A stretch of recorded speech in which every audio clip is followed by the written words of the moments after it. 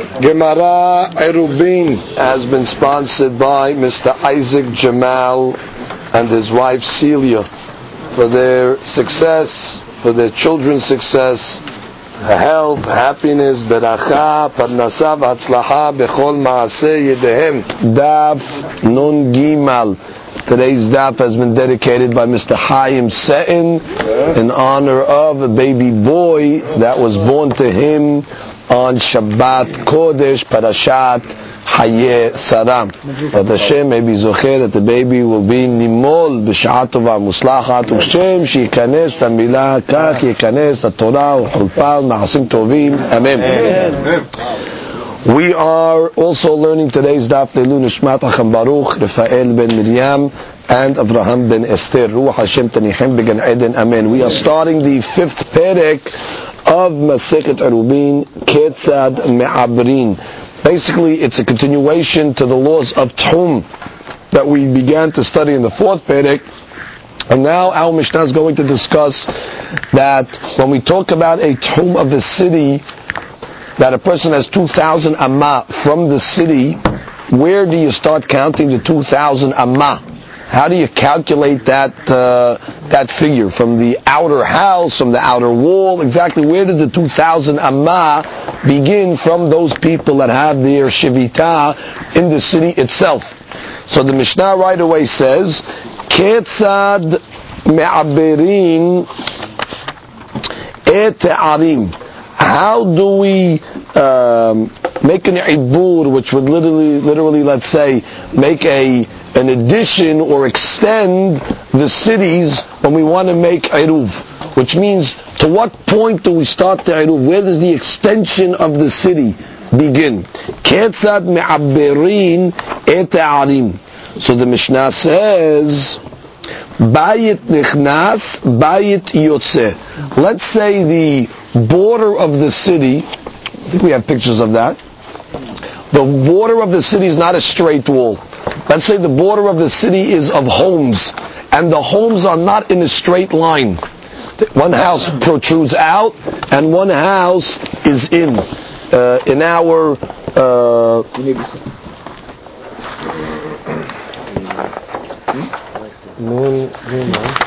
okay, I don't see a picture of that now book, but it's very simple to figure.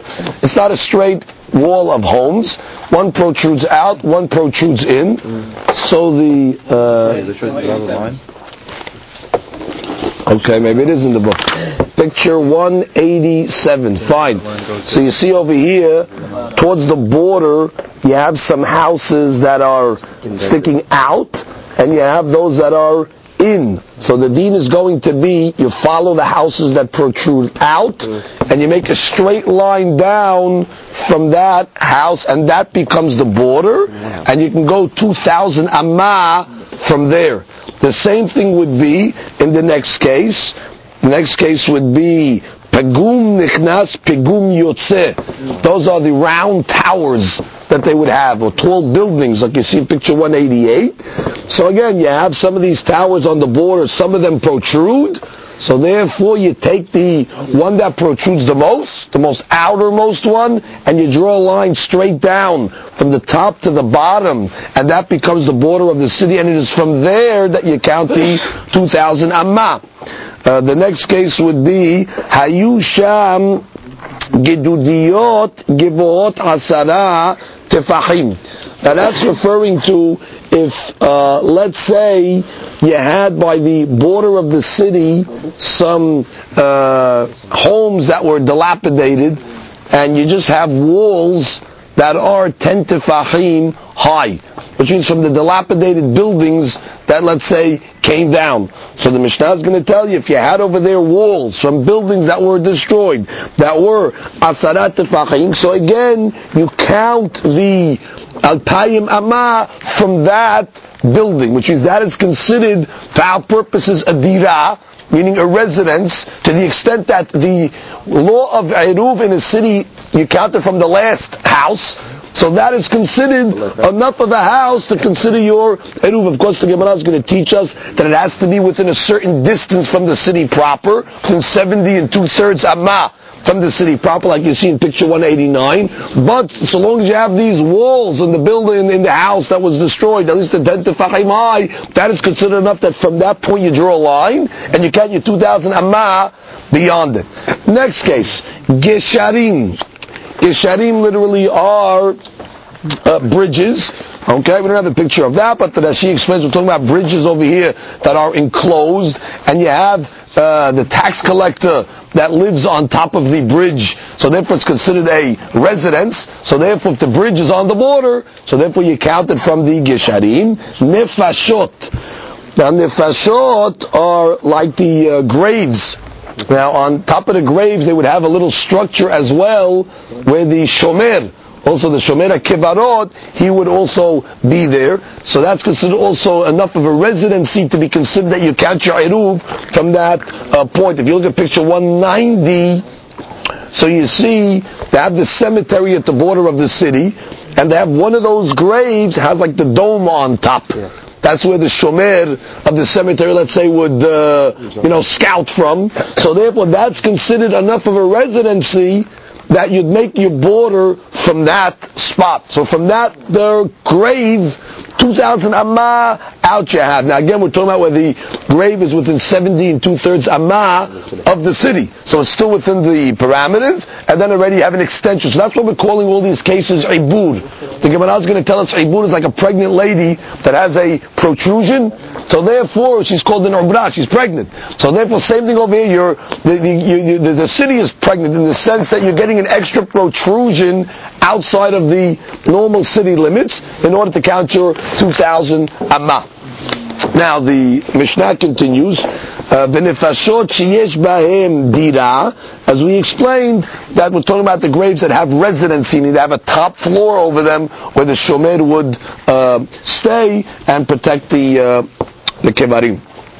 Motzi'in et hamidah kenegdan, which means you take out the measuring kenegdan from them, meaning or to them, meaning you make a straight line, as she says, from the outermost protruded house or building, and you just go from the top to the bottom. I mean, you don't make a zigzag line from the ones that are in and then go out and go in already. The border has to be straight. So therefore, once you find the outermost house at that border, exactly, you just cut it straight all the way down. Now, the Mishnah continues, ve'osin ota kemin tavla meruba'at, and when you make your eruv, it's like a square table, in order that you gain the corners. Now she tells us that we're talking about a case over there where your city, let's say, is square. Okay? You look at 191. So you'd see the middle is the city.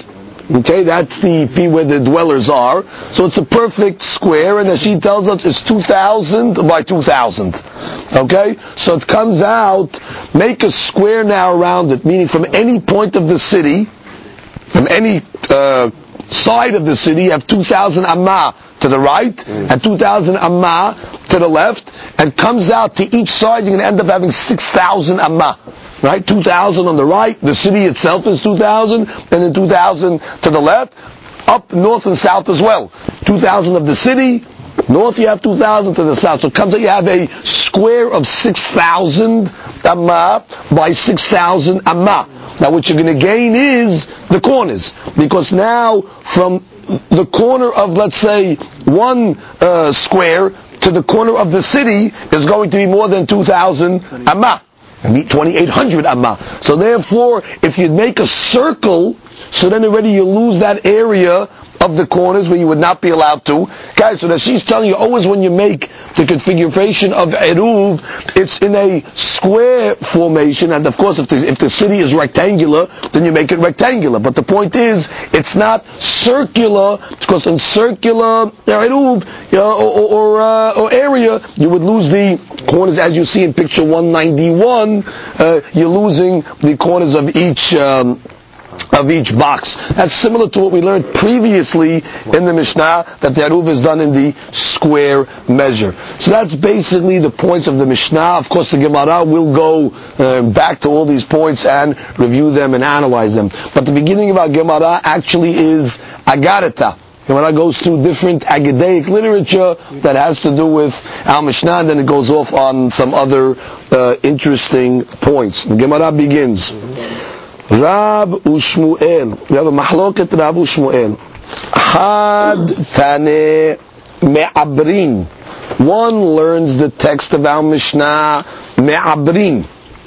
Vehad tane me'abrin. And one has the text me'abrin with an aleph. What is the difference? Man detani me'abrin. The one that learns the Mishnah with an aleph, Ever. It comes from the word limbs, which means me'abrin, you're adding limbs to the city. Of course, now that you have the protrusion, so it's like you're adding a limb, you're adding a section to the city. So he learns it melashon ever. Others I saw learn that this word ever is coming from a pasuk in Tehillim, mi yiten li ever kayona. Ever in that pasuk refers to a wing. So you're making an extra wing to the city, meaning you're adding. The other shita says, man detani me'abrin ki isha ubra. Like a lady that is pregnant, and therefore she has a protrusion, so too, ketzad me'abirim etayir. How do we make the protrusion to the city? And then the Mishnah says, based on the homes that are protruding out. The Gemara continues and says, Me'arat machpelah. Regarding the Me'arat machpelah, of course that's where the Avot and the Imahot were buried, that burial plot in Hebron. Rav u'Shmuel. So regarding that Me'arat machpelah, we have a mahloket, Rav and Shmuel. What does the word machpelah mean? That's going to be the discussion now. Had Amar, one says, Shne batim ze lifnim mizeh. It was two homes that were one within each other. If you look at your Rashi, you see a picture there where you have the opening of the Me'ara, and it's a room within a room. You have the outer room, and then you have the inner room. Hence, Me'arat Machpelah, it's a two-roomed cave. You have a Bayit Kitzon, and you have the outer room, and then you have the inner room. That's why it's called Machpelah. It's doubled. The other Shita says, V'had amar Bayit v'aliyah al gabav. Machpelah means you have a structure, by the first floor, v'aliyah al gabav.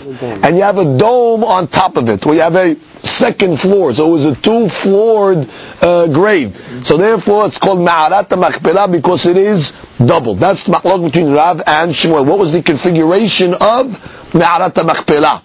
So the Gemara says, Bishlama leman da'amad, ze al gabze. According to the opinion that says it was one grave, let's say, with a second floor on top of it, Hainu Machpelah. Now we understand the language Machpelah because it's more mashma that's what Machpelah is, meaning a room within a room is not the, let's just call it two rooms. It's, you wouldn't use the word Machpelah. Machpelah means like doubled. It's like coupled one on top of each other. But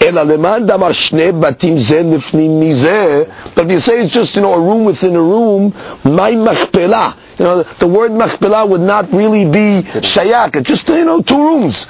So the Gemara says, Shekefula bizugot. Says, you're right. Machpelah is not referring to the structure. The structure is a room within a room.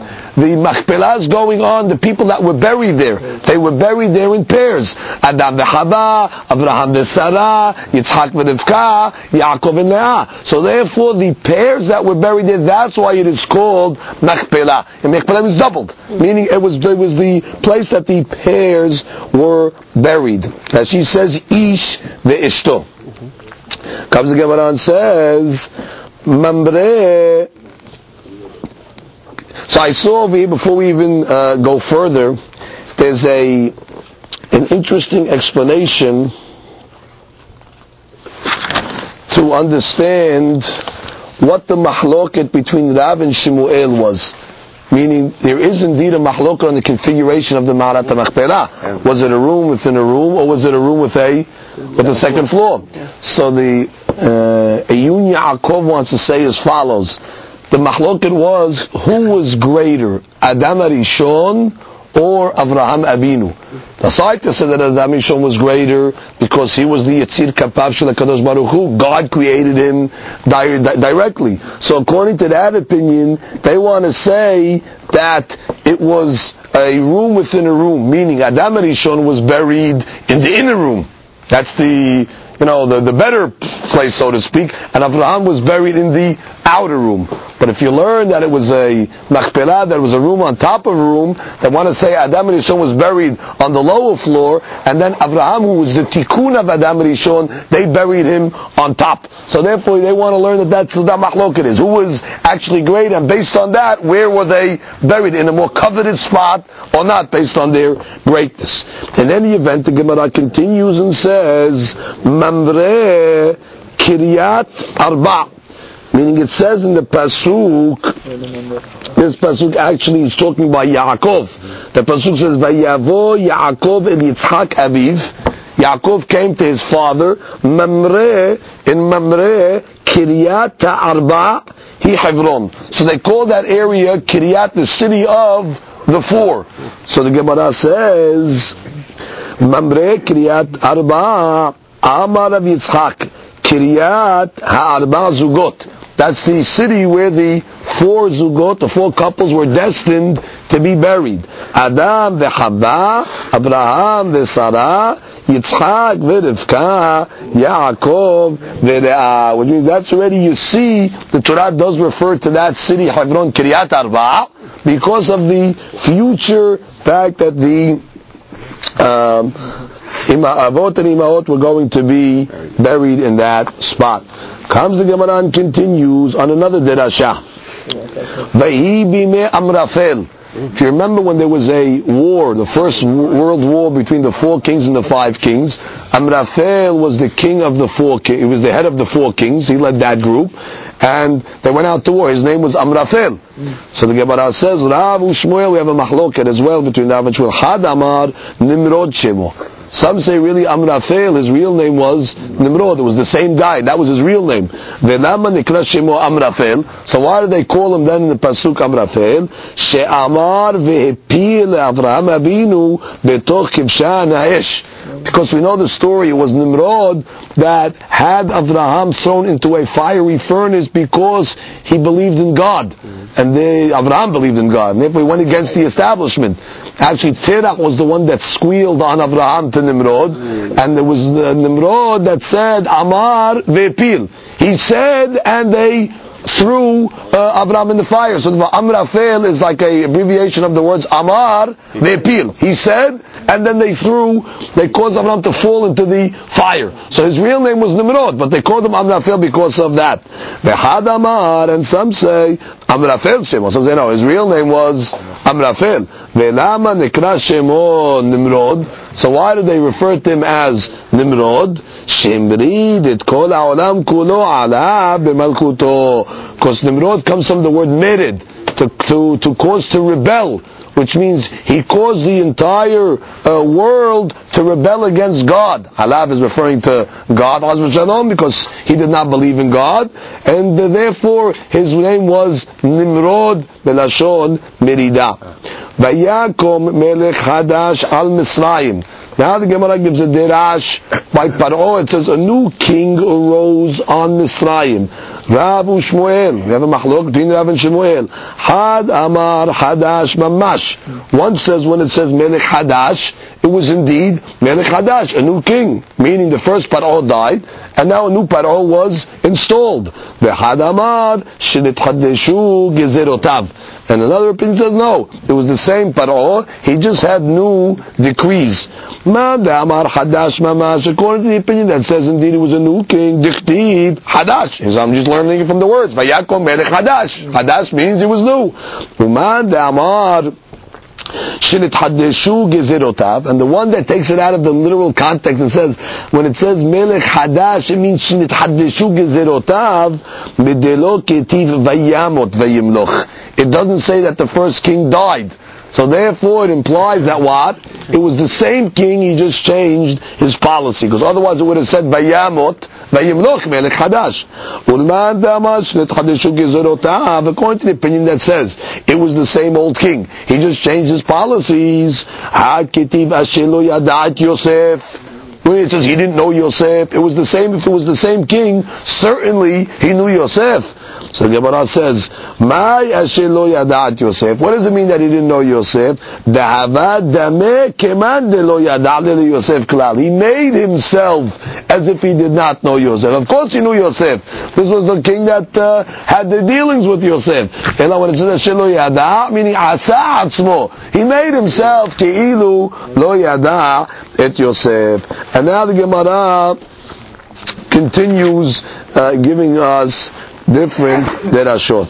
Gemara says, Amar Rabbi Yochanan.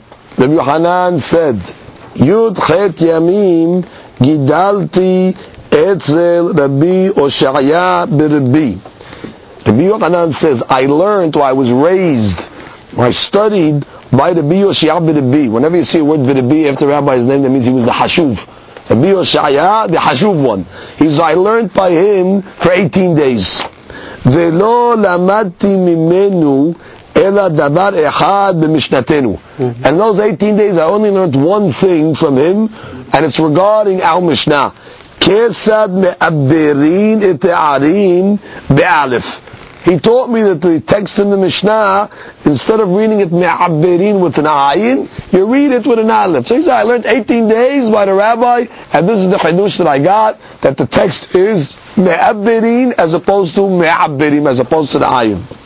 Gemara says, Ini, we have a contradiction. Just how could you tell me that Rabbi Yochanan learned for 18 days by Rabbi Oshaya, and that's the only thing he learned? We have a statement that's mashma that he learned much more. How? Ve'amar Rabbi Yochanan. Rabbi Yochanan himself said, Yud bet talmidin ayu lo Rabbi Oshaya b'Rabbi. There are actually 12 students that Rabbi Oshaya b'Rabbi had. V'yud chet yamim gidalti b'nehem. He says, and I was raised amongst them only for 18 days. Ve'lamadti lev kol echad ve'echad. And I was able to understand and perceive the heart of each one of those students, meaning he understood their character and their midot, which emanate from a heart. Ve'chokhmat kol echad ve'echad. And I was able to then perceive the intellect and the wisdom and the sharpness of each one. And therefore, it's mashma that in those 18 days, he learned much more. If he was able to perceive all the character of all the students and all the wisdom of those students, so must have been, it was much more. That she says, Lev kol echad ve'echad, kama yam mehudad. He's learning, he learned how sharp he was able to make an assessment. Kilomar, bechulani karti ma harifut yesh mizeh lizeh. He was able to make assessments who's sharper than who. V'chokhmat kol echad ve'echad kama ze hacham mizeh ve'kama lamad yoter mimenu. He exactly who was smarter, who learned more, and who didn't. So the Gemara says, Lev kol echad ve'echad ve'chokhmat kol echad ve'echad gamar. Here. That he knew. He was able to make those assessments. However, gamra lo gamar. However, more than that, meaning learning, tradition of the limud, that he didn't learn. He did. It's two different things. He was making assessments on the students, but that doesn't mean he learned anything from Rav Oshaya b'Rabbi. Or another explanation, minayu didhu gamar. Yes, from the students, he learned a lot. However, but from the rabbi himself, Rav Oshaya, lo gamar. He didn't learn except the one diuk in the Mishnah that he mentioned. Or another interpretation, we could say really he learned a lot from Rav Oshaya b'Rabbi. And when he said that he only learned one thing, he meant the following: Davar echad b'mishnatenu ka'amar. Meaning, regarding our Mishnah, I learned one Hiddush, but I learned many things regarding other subjects and situations. So therefore, we have three different interpretations exactly how to explain the Hanan's relationship with Rav Hoshaya during those 18 days. V'amar Rav Yochanan, k'shayinu lomdim Torah etz Rav Hoshaya. He says, when we used to learn Torah by Rav Hoshaya, hayinu yoshvin arba'a be'amah. We sat so close to each other to be next to the rabbi, where there was 4 students that were sitting in an amma area, which is a very small, area, cramped area for people, obviously, to sit. So it says, Amar Rav. Rav comes along and says, Kishayinu lomdim Torah etzel Rabbi Elazar ben Shamua hayinu yoshim shisha be'amah. We were sitting 6 students in a small area of an amma. Now, the Maharsha says that it is truly a miracle that you could fit 6 people in that area, because it comes out like they're all cramped in an area that's less than a tefach, because there's 4 tefachim in an amma. And therefore, if you have 4 in an amma, okay, so you can have, let's say, one that's sitting in a tefach. But if you have 6 tefachim to 6 people, so you can have them sitting less than a tefach each person, you have to say it's derech nes. So I saw one of the mefashim explain that what was the hadush? Why in one generation only 4 and one generation you were able to fit 6? So they explained, depends what they were learning. In the generation of Hoshaya, they were learning 4 siddharim of Mishnah. So because they were studying the 4 siddharim of the Mishnah, Borei Olam allowed them to be cramped in a small area as an amma for 4 people. But in the times of Rabbi, was it Rabbi? Yeah. They were learning 6 siddharim of Mishnah. So therefore, connected to 6 siddharim of the Mishnah, 6 people were able to sit in a cramped area as such. In any event, the Gemara continues and says, Amar Rabbi Yochanan. Rabbi Yochanan comes along and says, Rabbi Yoshaya Rabbi Bedoro, Rabbi Yoshaya the Hashuv one in his generation, Rabbi Meir Bedoro.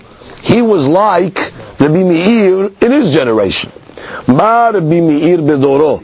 Just like Rabbi Meir in his generation. Lo yachlu haverav la'amod al sof da'to. Like we learned earlier in the Masechet, that the students could not understand the depth of his wisdom, because we explained that Rabbi Meir was able to make both sides of the argument sound plausible. So therefore, when they learned with Rabbi Meir, they couldn't come out with a halakha, because he made everything so clear to them, so they didn't know which way to go. They're saying that Hanina in his generation was the same way. After Rabbi Hoshaya, in his generation, lo yachlu haverav na'amod al sof da'to. Now they also could not come to the conclusion or full understanding of what his opinion was. And that's because of the clarity that he had, that both sides of the argument were explained. Amar Rabbi Yochanan. Rabbi Yochanan now is referring to the greatness of the earlier rabbis as opposed to the later rabbis.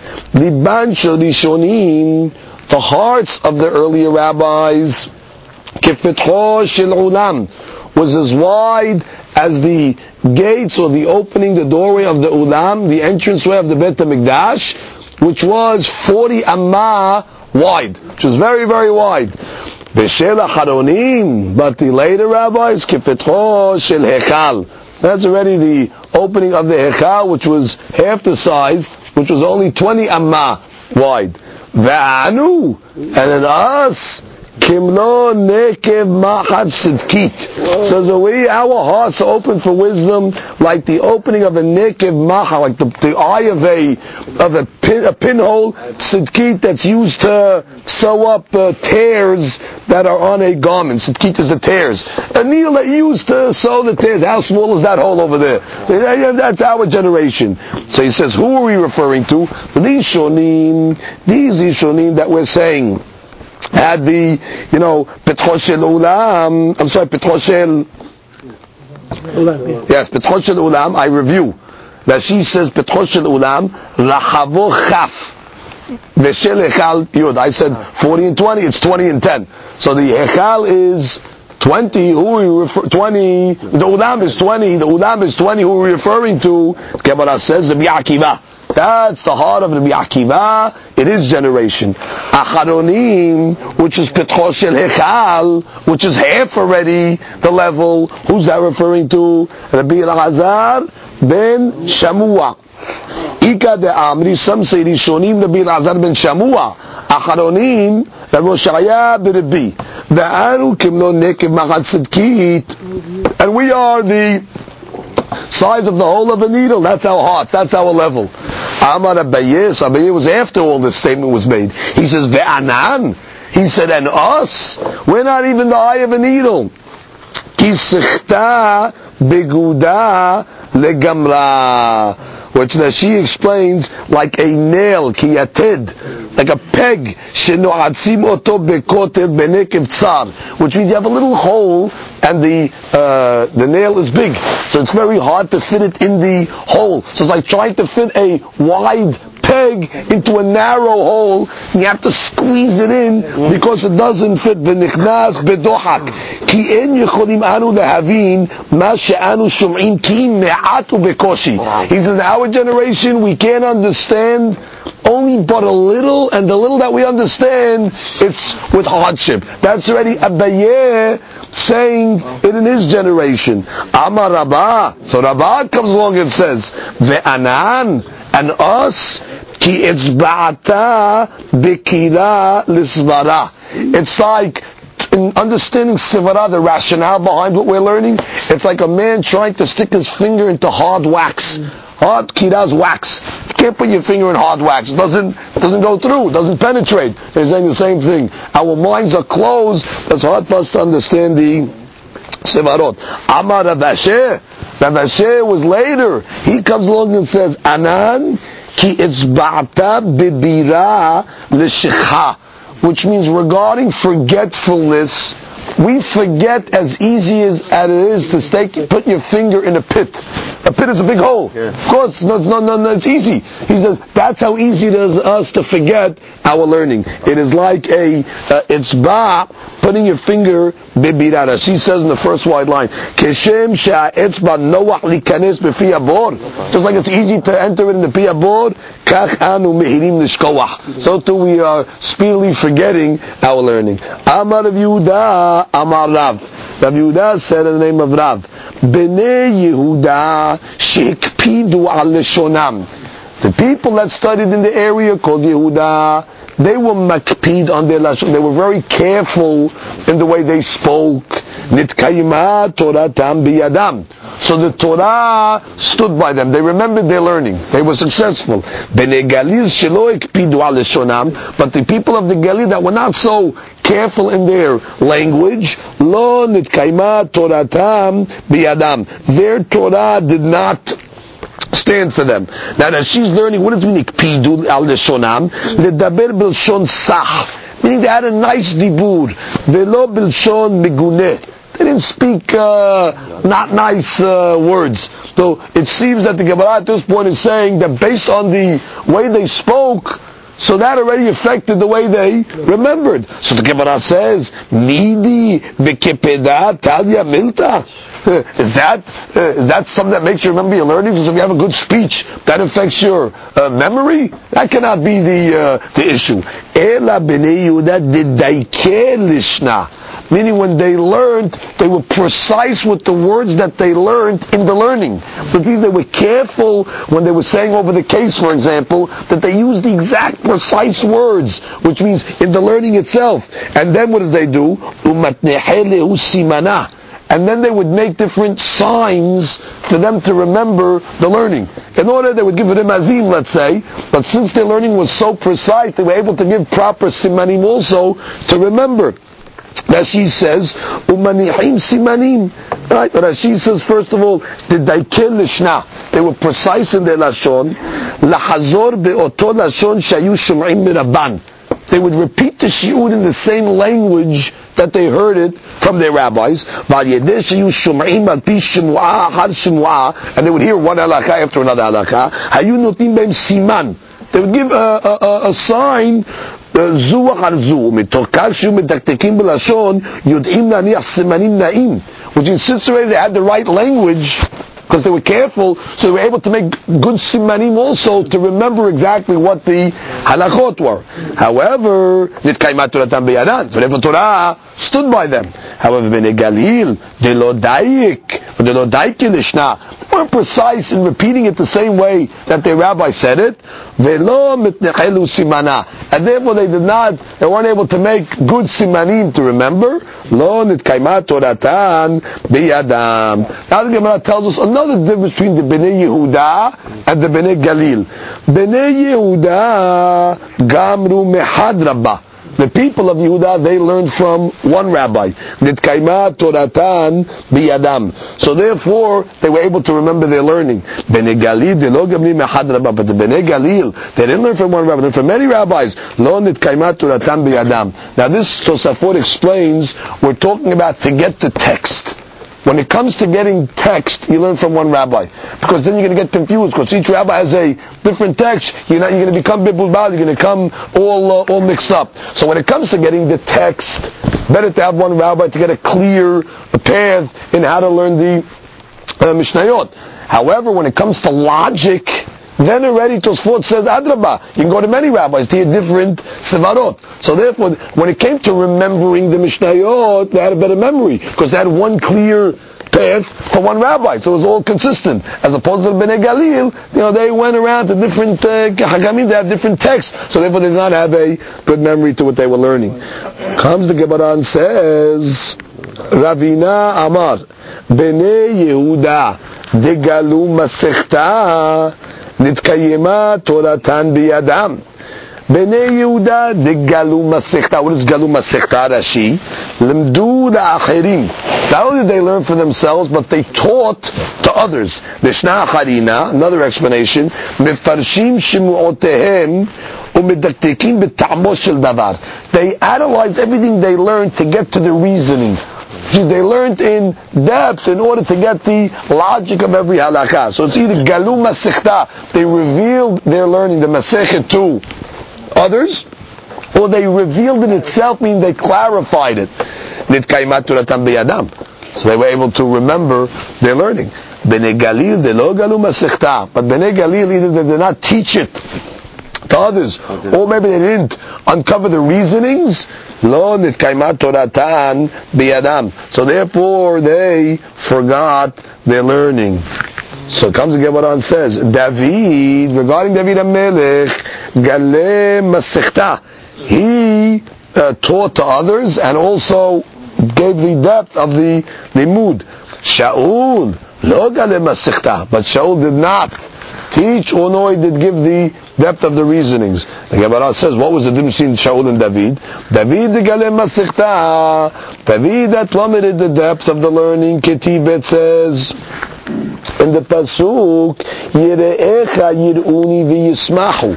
Says those that fear God, when they saw David HaMelech, they were happy, because they knew that they're going to get the right halakha, because he went into the depth of it and he's giving them the clarity. So they were happy. That she says 3 lines on the bottom, Lefi sheshmu'otav mechuvanot le'isur isur or le'eter eter. Means he's right on the mark. Since he learned in depth, he was able to come out with the proper halakha. So when the people heard David's halakha, they were thrilled because they knew he was right. However, Shaul de lo Galeh Masechta, Shaul did not go to give the depth of the reasoning. Ketive, what does it say about him? Ubchol asher yifneh yarshiya, which means wherever he would turn, he would be unsuccessful. Which means he would not hit the mark. He would be off the mark in the learning. Now, that's not the literal interpretation of pasuk. Literally it means regarding the enemies of Shaul, wherever he would go, he would kill them. Yashiyah would destroy his enemies. But now, according to this over here, Rashi says, Lo haya zocheh lehorot kehalakha. He wasn't zocheh to get to the halakha because he didn't have the depth of the reason. So therefore, David was different than Shaul. Amar Rabbi Yochanan, minayin shemachal lo HaKadosh Baruch Hu al oto avon. How do we know that HaKadosh Baruch Hu forgave Shaul for that sin? What sin? Shaul was responsible for killing Nov Ira Kohanim, a city of Kohanim that he felt were rebellious against him because they sided with David. So how do we know God forgave him for that sin? Shnei Emar, because Shemuel, who already was in heaven, sent a message to Shaul and said, Mahar, ata ubanecha immi. Tomorrow, you and your children will be with me. And what does with me mean? Immi bimhisati. Meaning you will be with me in the same area where I am, meaning obviously next to God, Shekhinah, and therefore you see Shaul must have been forgiven because he was predicted he's going to be in the same Mechitza. Amar Rab Abba, I'ika de mash'ilehu libnei Yehuda de daike lishne. If somebody has a chance to ask Bnei Yehuda, who are precise in their learning, ask them the following: Me'aberim tenan or me'aberim tenan? Ask them exactly what is the proper text. And also ask them, Akuzot tenan or Achuzot tenan? What is the Aleph or Ayin of Achuzo or Achuzo? So that she says, this is referring to the law of a Bechor. Now the Bechor Be'ema is to be consecrated for a Korban, unless it has a Mum. Now one of the Mumim is that if one of the, I'm assuming that the word is the testicles of the animal is missing. If he has just one and one is missing, you don't see the other one, so it's a Baal Mum. But sometimes it has two kisim, it has two bags, but you don't see the testicle itself. So the Rabbi Akiva says you take the animal and you put it on its backside and you lie it down and you press the thigh of the animal and the keys of the animal, because sometimes it's deep inside and you have to bring it out. So therefore it says you put the animal achuzo. Achuzo is on its backside. So therefore we wanted to know, is the right text achuzo with an ayin or akuzo with a aleph? So you ask them, because they are medakdek in their lashon. What you said. Huh? Backside. Achuzo is the backside. You put the animal on that. You don't say that. You put the animal on its backside, and you rub that area of the keys. Right, it'll pop out. Exactly. So again, achuzo tenan or achuzo tenan. Yad'eh she'elinu. Okay, if anybody knows, they can. You can ask them because they know. She'elinu. So they asked them ve'am dileh, and they said, Ika detani me'abrin, v'ika detani me'abrin. Ika detani achuzo, v'ika detani achuzo. They told them, listen, and both texts are available, they're both acceptable in both cases.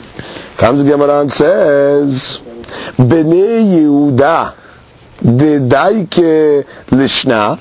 Bnei Yehuda, they were precise in their lashon. Maihi, who was it referring to? Says Dahu bar Yehuda. There was a guy from Yehuda. The Amar lehu. He said to the people, Talet yeshli limkor. He said, I have a talet I want to sell. Amru le mai gavan talitcha. What color is the talet? Amar lehu ketiradin ale adama. It is the color of the leaves of the beet that are above the ground.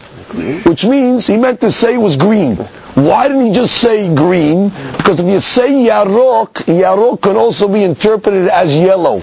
So therefore they were careful to be precise so you'll know that it is green. So as he said, like the color of the leaves of the beet that are above ground.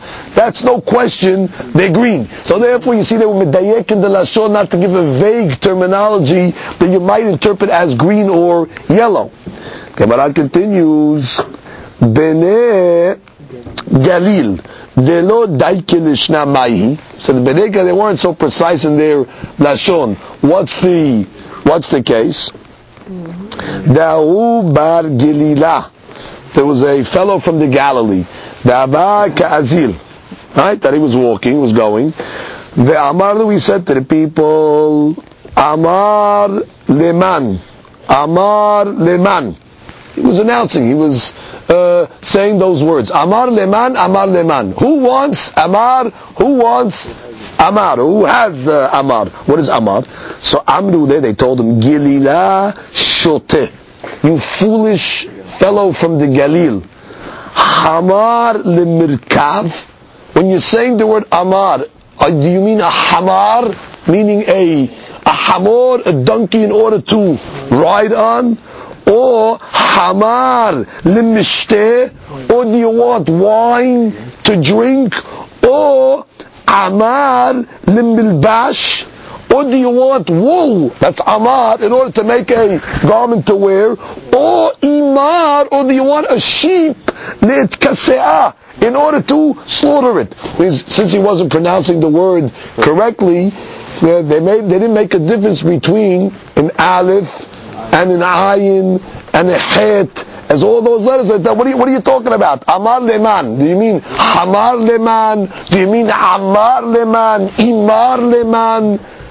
So therefore, what are you talking about? You see, they weren't medekdek on their lashon, but you do see over here clearly from the Gemara that there had to be a difference between the pronunciation of an ayin and an aleph, because they weren't clear what he was saying. That can only be according to the Sephardim, the way we pronounce the aleph and the ayin. But there are those that do not make a difference. So all these things, the aleph ayin is really not significant.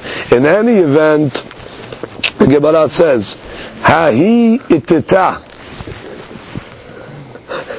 Hahi itita. There was a certain lady. Debaya lememar lehavirta. She wanted to tell her friend, Ta'e de uchlech helba. Come, I want to give you milk to drink. I want to feed you milk, which is a nice thing to say to the friend.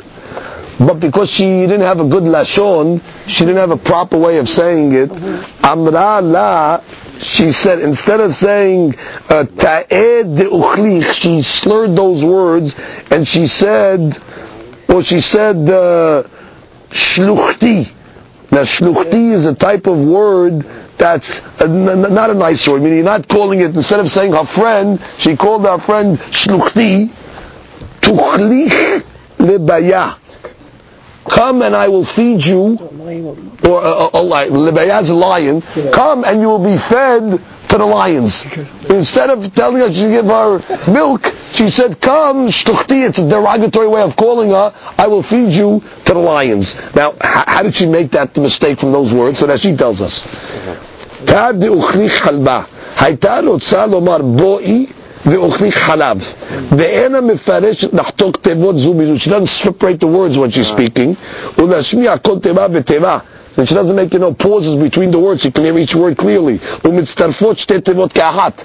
So two words become one word. Umigamgemet tevot. And the words become like slurred. Ve'omeret ta'achlich liba. Right? Instead of saying ta de ochlich, she said it together. Tuchlich, meaning you should be eaten. Instead of saying come and I will feed you, ta ve'achlich tuchlich. Tuchlich should be eaten. Ve'omeret nameh shluchti bekaf. Instead of v'aytarot salomar shilufti. Shilufti is my friend. Shiluv meaning the one that is compatible to me, the one that is my partner. Instead of saying shilufti, she said shiluchti, which is a negative thing. So therefore, she gave the tuchlich liba kilala mashma. Shetuchlich libiyada. You should be eaten by the lion. Hahi itita. There was a lady.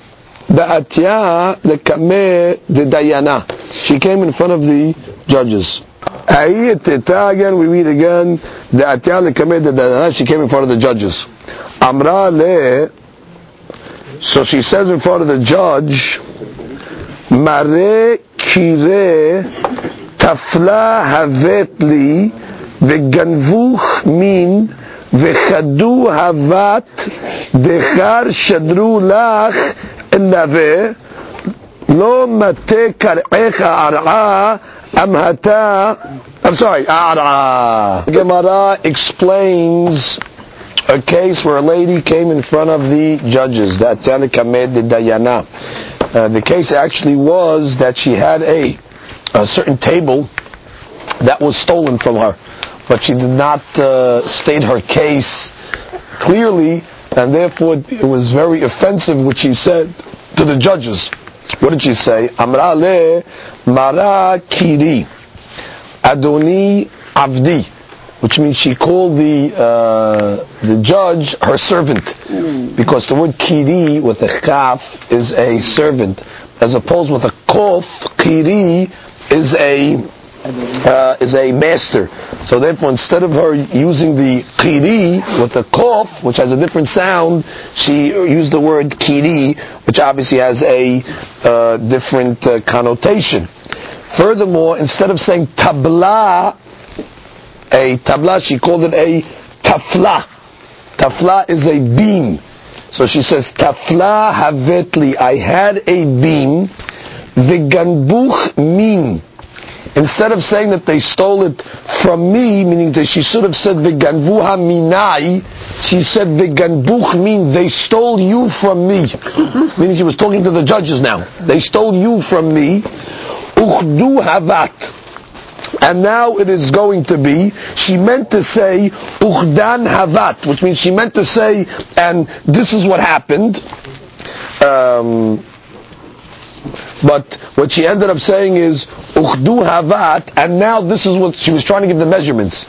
So she meant to say uchdan havat, this is what it is, this is what the measurements are of the table, but she said uchdu havat. Now it is going to be dechad shedaru lach elaveh, that they are going to hang you on it. So she was telling the judges that they're going to hang the judges from the beam. Well, she was trying to explain the measurements.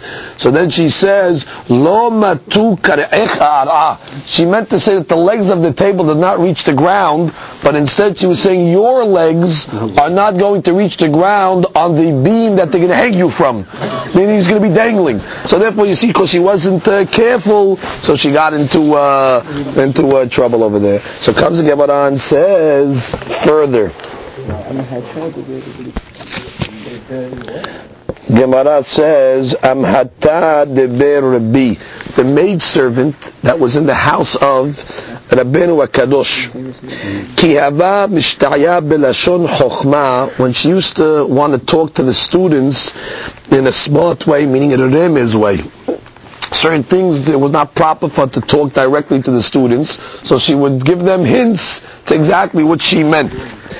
Amra, she would say the following. Amre hache, she would say the following. Alat nakaft bechad yid'un nishriya lekinehon. She would want to tell them, for example, that there's no more to drink, and therefore it's time for them to go home. It seems they ate in the yeshiva, so it wasn't proper maybe for her to talk directly to them, so she would give them a hint. What was the hint? She would say, alat, that would be the ladle that they would draw the wine with. It seems they had a big vat, so we'd take a ladle and draw the wine out. She would say, alat, the ladle, nakfat, is banging against bekad, meaning it's at the bottom of the barrel, and it's clanking against it, meaning the barrel is empty. And therefore, yid'un nishraya lekinehon, the birds should fly back to their nests. Which means there's no more wine to drink, everybody should go home. The Gemara says,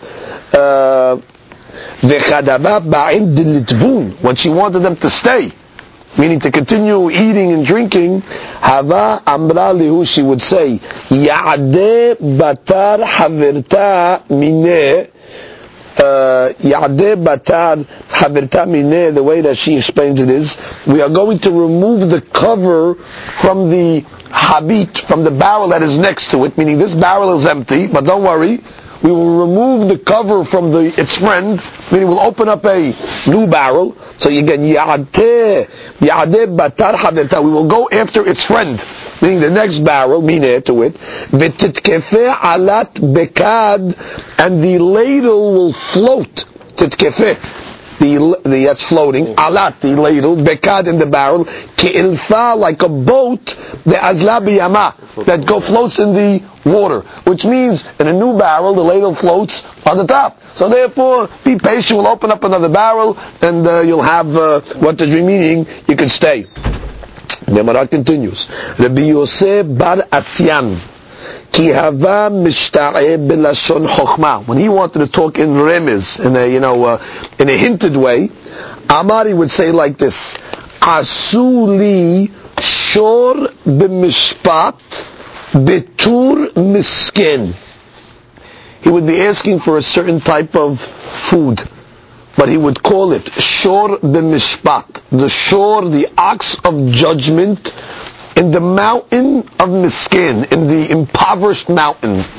What was he hinting to? So that she says, shor mishpat, he wanted beets. Now how do you say shor in Aramaic? Tor. How do you say mishpat? Din. So he was saying, shor mishpat is tordin. Tordin is teradin. Meaning he wanted beets. Now, tur misken, that she says, is, tur is a har, is a mountain, and a misken is a poor person. That's har, mountain, dal. Hardal is mustard. So he was saying, I want beets with mustard. So he wouldn't ask for it directly. He would say it b'lshon remez. I guess it wasn't respectful maybe to ask for food in a direct way. Wow. So he would say it b'lshon remez. Whoever was on the other side must have been a big hakam to understand that this is exactly what he meant. Gemara continues. When he used to ask about his host, it seems he used to stay by a certain lodging, and it was actually a hostess. So he wanted to know how she was doing. So it wouldn't be derech eretz for a man to ask about a lady, but he wanted to know how she was doing. So he would say, Amar hacheh.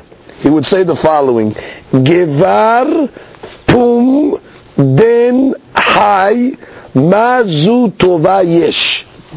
Now that would be a remez for how is the ushpizah doing? How?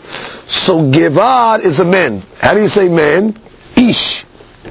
Pum is a mouth. So that would be peh. Then is this. That would be zeh. So if you take the words together, it would be ish peh zeh, which sounds like ushpizeh.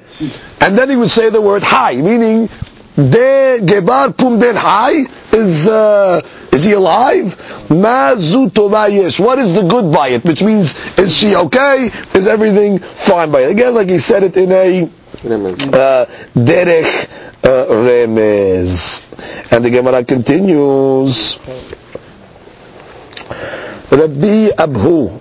Ki hava mishta'eh b'lashon chokhmah. When Rabbi Abhu used to use lashon chokhmah, meaning lashon remez, hava amar hachem. He used to say as follows: Atrigu lepehamin. Make the coals the color of an etrog. It seems he wanted the coals to be glowing, right? So the etrog has like, let's say, a goldish, yellowish color. So he would say, Atrigu lepehamin. Make the pehamim hot, so they come to the color like an etrog. Arki'u lezehavim. He would also call the golds, when they become red, he would refer them to like red gold. So he would say, Arki'u, spread them out, meaning spread them out over the area in order that he could warm himself from the coals. So again, look at the Rashi, Arki'u, Shathu, Kemo Rakiya, Shathu, spread them out like a Rakiya. Rakiya is called Rakiya, why? Because it's spread out over the whole sky. So he would say, Arki'u, Melashon Rakiya, spread them out. Again, Lezehavin, Rashi, Gehalim Lohashot Adumot Kezahav. Means they were burning coals that were like reddish. Then he would say, V'asuli shte magideh ba'alata. When he wanted to eat chicken, he would say, make for me 2 tellers of the dark. What do you mean tellers of the dark? Magideh ba'alata, because the the chicken, the rooster, knows the difference between, right, Yom ve'Laila. And Alot HaShachar, it's able to make cock-a-doodle-doo, because it knows the difference. So instead of asking, it's not kavod for the rabbi to ask for chicken. So he would say beremez. He would say, give me 2 magideh ba'alata. Give me 2 of these items that are able to tell us about the night. Rashi says, Tanigolim hamodi'in onot al-laila. The chickens that are able to tell the times of the night. Now, Ika de Amre, some say no, it was actually part of the coals, which means he would tell them, prepare the coals, and then he would say, make for me the chickens on the coals that I told you to prepare. V'asuli bahin, meaning make for me on the coals, meaning roasted chicken. Shnei magideh ba'alata, and alata is the night. Amru le Rabbanan le Rabbi Abhu. So the rabbis told Rabbi Abu, Hatspinenu echan Rabbi Elai tzafun. Tell us where Rabbi Elai is hiding. It seems Rabbi Elai did not come to the yeshiva. So the Hakamim wanted to know, where is he? Now, the Hakamim answered in a remez, in the remez way. Actually, Rabbi Abu answered in a remez. Amar lahen, so he told the rabbis, Alatz, he is rejoicing, B'ne'ara ahoranit, Iranit ve'in'irato. What did he mean by this? He got married, Rabbi Elai, to a Kohenet. So how did they say Kohenet? Aharonit, meaning from the family of Aaron HaKohen. Aharonit, the last one, meaning this is his second wife. Meaning he was married already once, and this is the last wife. Iranit, she's very smart, she's a pikeach, and therefore she's talking to him all night, and therefore she kept him up. So therefore he didn't sleep last night. So therefore he's he didn't come to the yeshiva. That's a nice way of saying it. Instead of having to speak explicitly his wife and all that, there's alat. He's being happy with Ahoranit, Iranit, a smart one. Now some explain that this was referring to Limud Torah, meaning not his actual wife. Now she learns it's talking about an actual wife that he married. But the Mefarshim also explain it that it's referring to Talmud Torah, meaning actually that she brings it down as well. That she says it was referring to Ahoranit, meaning he was learning Seder Kodshim, which talks about the laws of Aaron HaKohen, Avodat Aaron. And Ahoranit, that's the last masechet he's doing. Meaning he just made a siyum on the previous masechet, so that's the subject that he's involved in now. And it's very sharp, it's very difficult, and therefore it kept him up all night because he was delving into the subjects. Okay? So comes the Gemara and says, and actually the Gemara says this, Amri la isha, some say it's referring to a lady, V'amri la masechta, and some say it's referring to actually masechet that he was learning in Seder Kodshim. Comes the Gemara and says, Amri la Rabbi Elai, they told Rabbi Elai, Hatspinenu hachin Rabbi Abu Safun. Tell us where Rabbi Abu is hiding. Where's Rabbi Abu? Amar lahen, he told them, Nitya'es b'machtir. He took advice from the machtir, from the one that crowns, ve'ingiv, and he went to the south, to Mephibosheth. What is this referring to? Rashi. Nitya'es b'machtir. Who's the one that gives the crown? Natal reshut min nasi. He went to the Nasi of Klal Yisrael. Machtir, what do they call the Nasi, the one that gives the crown? Al Shem Shenoten Reshut L'Smoch V'Likroto Rabbi.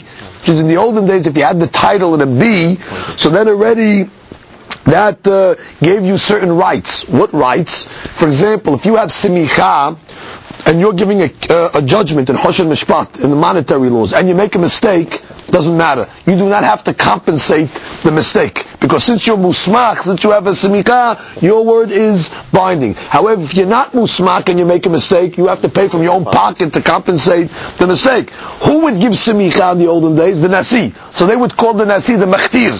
The machlir is the one that gives the ketiv, that gives the crown, the power to others to rule. So it says, he went to the machtir, he took advice from him, he went to the south, meaning the south of Israel, that she says, Hidrim alak lo ledarom, le Mephibosheth. Now, what's Mephibosheth?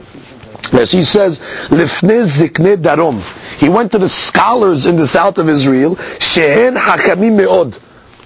They were very smart. Why would we call them Mephibosheth? Al Shem Sheyeh Mephibosheth Adam Gadol. Which is just like we know Mephibosheth, the son of David, was a big Talmid Hakam. So therefore they nicknamed the scholars of the south also in the name of Mephibosheth. Amar Rabbi Yoshua ben Hananiah. Rabbi Yoshua ben Hananiah said, Miyam, Moshe was the son of David.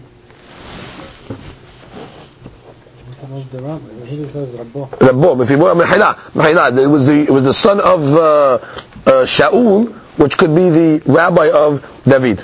Correct. Mephibosheth Rabbi. Yafeh Danti, Yafeh Dan, exactly. We ask him, Eschem Berakot, Taf Daled. Amar Rabbi Yoshua ben Hananiah. Rabbi Yoshua ben Hananiah said, Miyamai lo nitzhani Adam, I never got outsmarted by a person, chutz me'isha, tinok v'tinoket. 3 times in my life, I got conversed, out-shopped by one time by a lady, one time by a child, a boy, and one time by a tinoket, a girl. Isha maihi, what was the case where he got outwitted by the lady?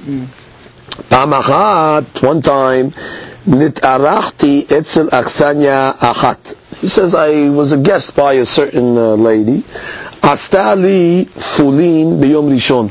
So she made me beans on Sunday. Akaltim, I ate the whole plate. Velo shiyarti mehen klum. I didn't leave any leftovers. Shiniya, on Monday, velo shiyarti mehem klum. I also ate the whole plate, I didn't leave anything over.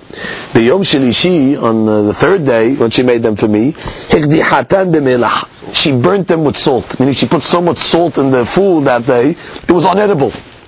Kevan sheta'amti, she said, I tasted it, mashachti yadi mehem. So I pulled my hand away from them. I said, I can't eat it, it's unedible.